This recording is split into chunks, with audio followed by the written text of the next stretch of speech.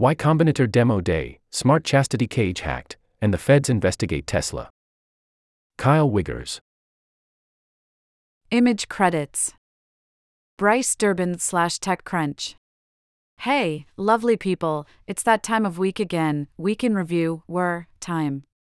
For those unfamiliar, is TechCrunch's regular newsletter that recaps the major events in tech over the past few days. If you've been too busy to keep tabs on recent happenings, don't panic. Is here to get you up to speed. In this week's edition of we cover a hacking device that can spam nearby iPhones with Bluetooth pop-ups, why Combinator Demo Day favorites, and controversies, Bumble changing its policy to crack down on bots, doxing and spam, and Lenovo's new gaming glasses and PC handheld. We also spotlight the federal investigation over Tesla's secret glass project, Elon Musk suing the Anti-Defamation League, Texas efforts to enforce ID checks on porn sites and hacked male chastity cages. Yes, really. It's a lot to get to, so let's dive right in. But first, if you haven't already, don't forget to sign up here to get in your inbox every Saturday. Most read. Y Combinator controversy. Storied venture firm Y Combinator has removed an Indian startup from its batch after discovering irregularities at the company. Medibed, which promises medicine delivery in 10 minutes, was initially chosen for Y Combinator's S23 batch. But after it was discovered that Medibed's founder frequently altered his account of his educational history and the company's growth metrics, Y Combinator severed ties.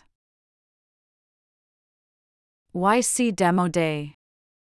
In lighter YC news, this week was Y Combinator's Demo Day, a 2-day livestream of startups presenting in the VC firm's latest cohort.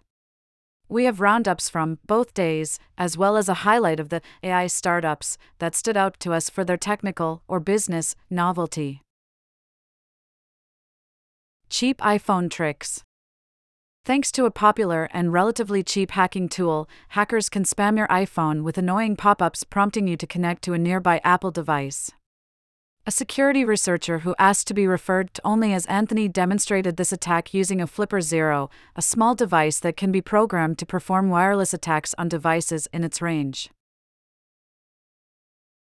Smart chastity cage hacked. And other, more bizarre hacking news, the manufacturer of a penis chastity device that can be controlled by a partner over the internet exposed users' email addresses, plaintext passwords, home addresses and IP addresses, and, in some cases, GPS coordinates due to several flaws in its servers, according to a security researcher. Lorenzo has the full story. Bumble cracks down on spam. Dating app company Bumble has released updated community guidelines with the goal of cracking down on bots, spam, ghosting, and doxing on both Bumble and Badoo, Bumble's alternative dating platform. Bumble is revamping its rules to weed out bots by banning actions like artificially influencing connections, matching, conversations, or engagement through the use of automation or scripting, Ivan writes. Paw Patrol snacks recalled over porn. UK-based supermarket giant Lidl has issued a recall of Paw Patrol snacks after the website listed on the product's packaging began displaying explicit content unsuitable for children. Affected products include Paw Patrol Yummy Bakes and Paw Patrol Mini Biscotti, snacks recommended for children aged 2 and above. Texas can't enforce online ID checks. A Texas judge issued an injunction this week to stall the enforcement of an online age verification bill. The Free Speech Coalition, along with adult video sites like Pornhub, led the legal challenge against Texas HB 1181, arguing that the bill violates the First Amendment and infringes on rights guaranteed by Section 230. https://techcrunch.com/2022/10/3/the-supreme-court-takes-on-section-230. Lenovo launches glasses and a handheld. At the annual IFA Consumer Electronics Conference in Berlin, Lenovo unveiled the Legion glasses, which starts at $329 and shares certain characteristics with Apple's Vision Pro, Brian writes. Alongside it, Lenovo debuted the $699 Legion Go, its answer to Valve's Steam Deck, which is not only more powerful than the Steam Deck in terms of processing power but also boasts a higher resolution, higher refresh rate screen. Feds investigate Tesla. Manhattan federal prosecutors and the Securities and Exchange Commission are separately investigating the use of Tesla funds to bankroll a secret project that's described internally as a glasshouse in Austin, Texas, for CEO Elon Musk. Tesla board members are also reportedly involved in the investigation around the potential misuse of company resources on the project, known as Project 42, and whether Musk was personally involved.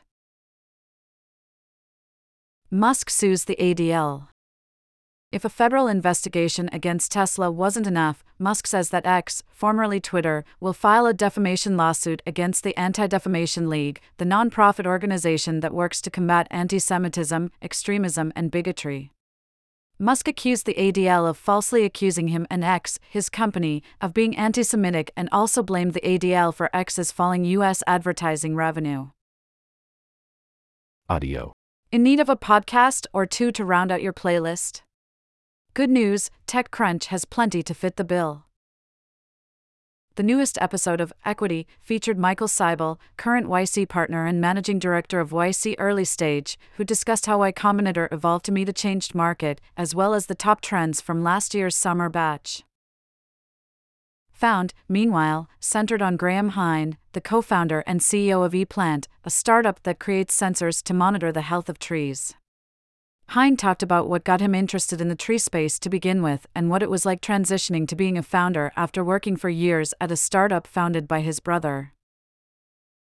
And over at Chain Reaction, Charlie Shrem came on to discuss his work at the Bitcoin Foundation, which he founded, as well as his role as a general partner at Druid Ventures and host of The Charlie Shrem Show. After being charged with operating an unlicensed money-transmitting business and for allegedly attempting to launder over $1 million through the now-defunct dark web marketplace Silk Road, Shrem now vocally advocates for clearer crypto regulation, invests in crypto startups, and even produces movies. TechCrunch Plus. TC Plus subscribers get access to in-depth commentary, analysis, and surveys, which you know if you're already a subscriber. If you're not, consider signing up. Here are a few highlights from this week. Investors sit out of YC Demo Day. Y Combinator has long had a good reputation for picking companies that go on to be home runs for investors.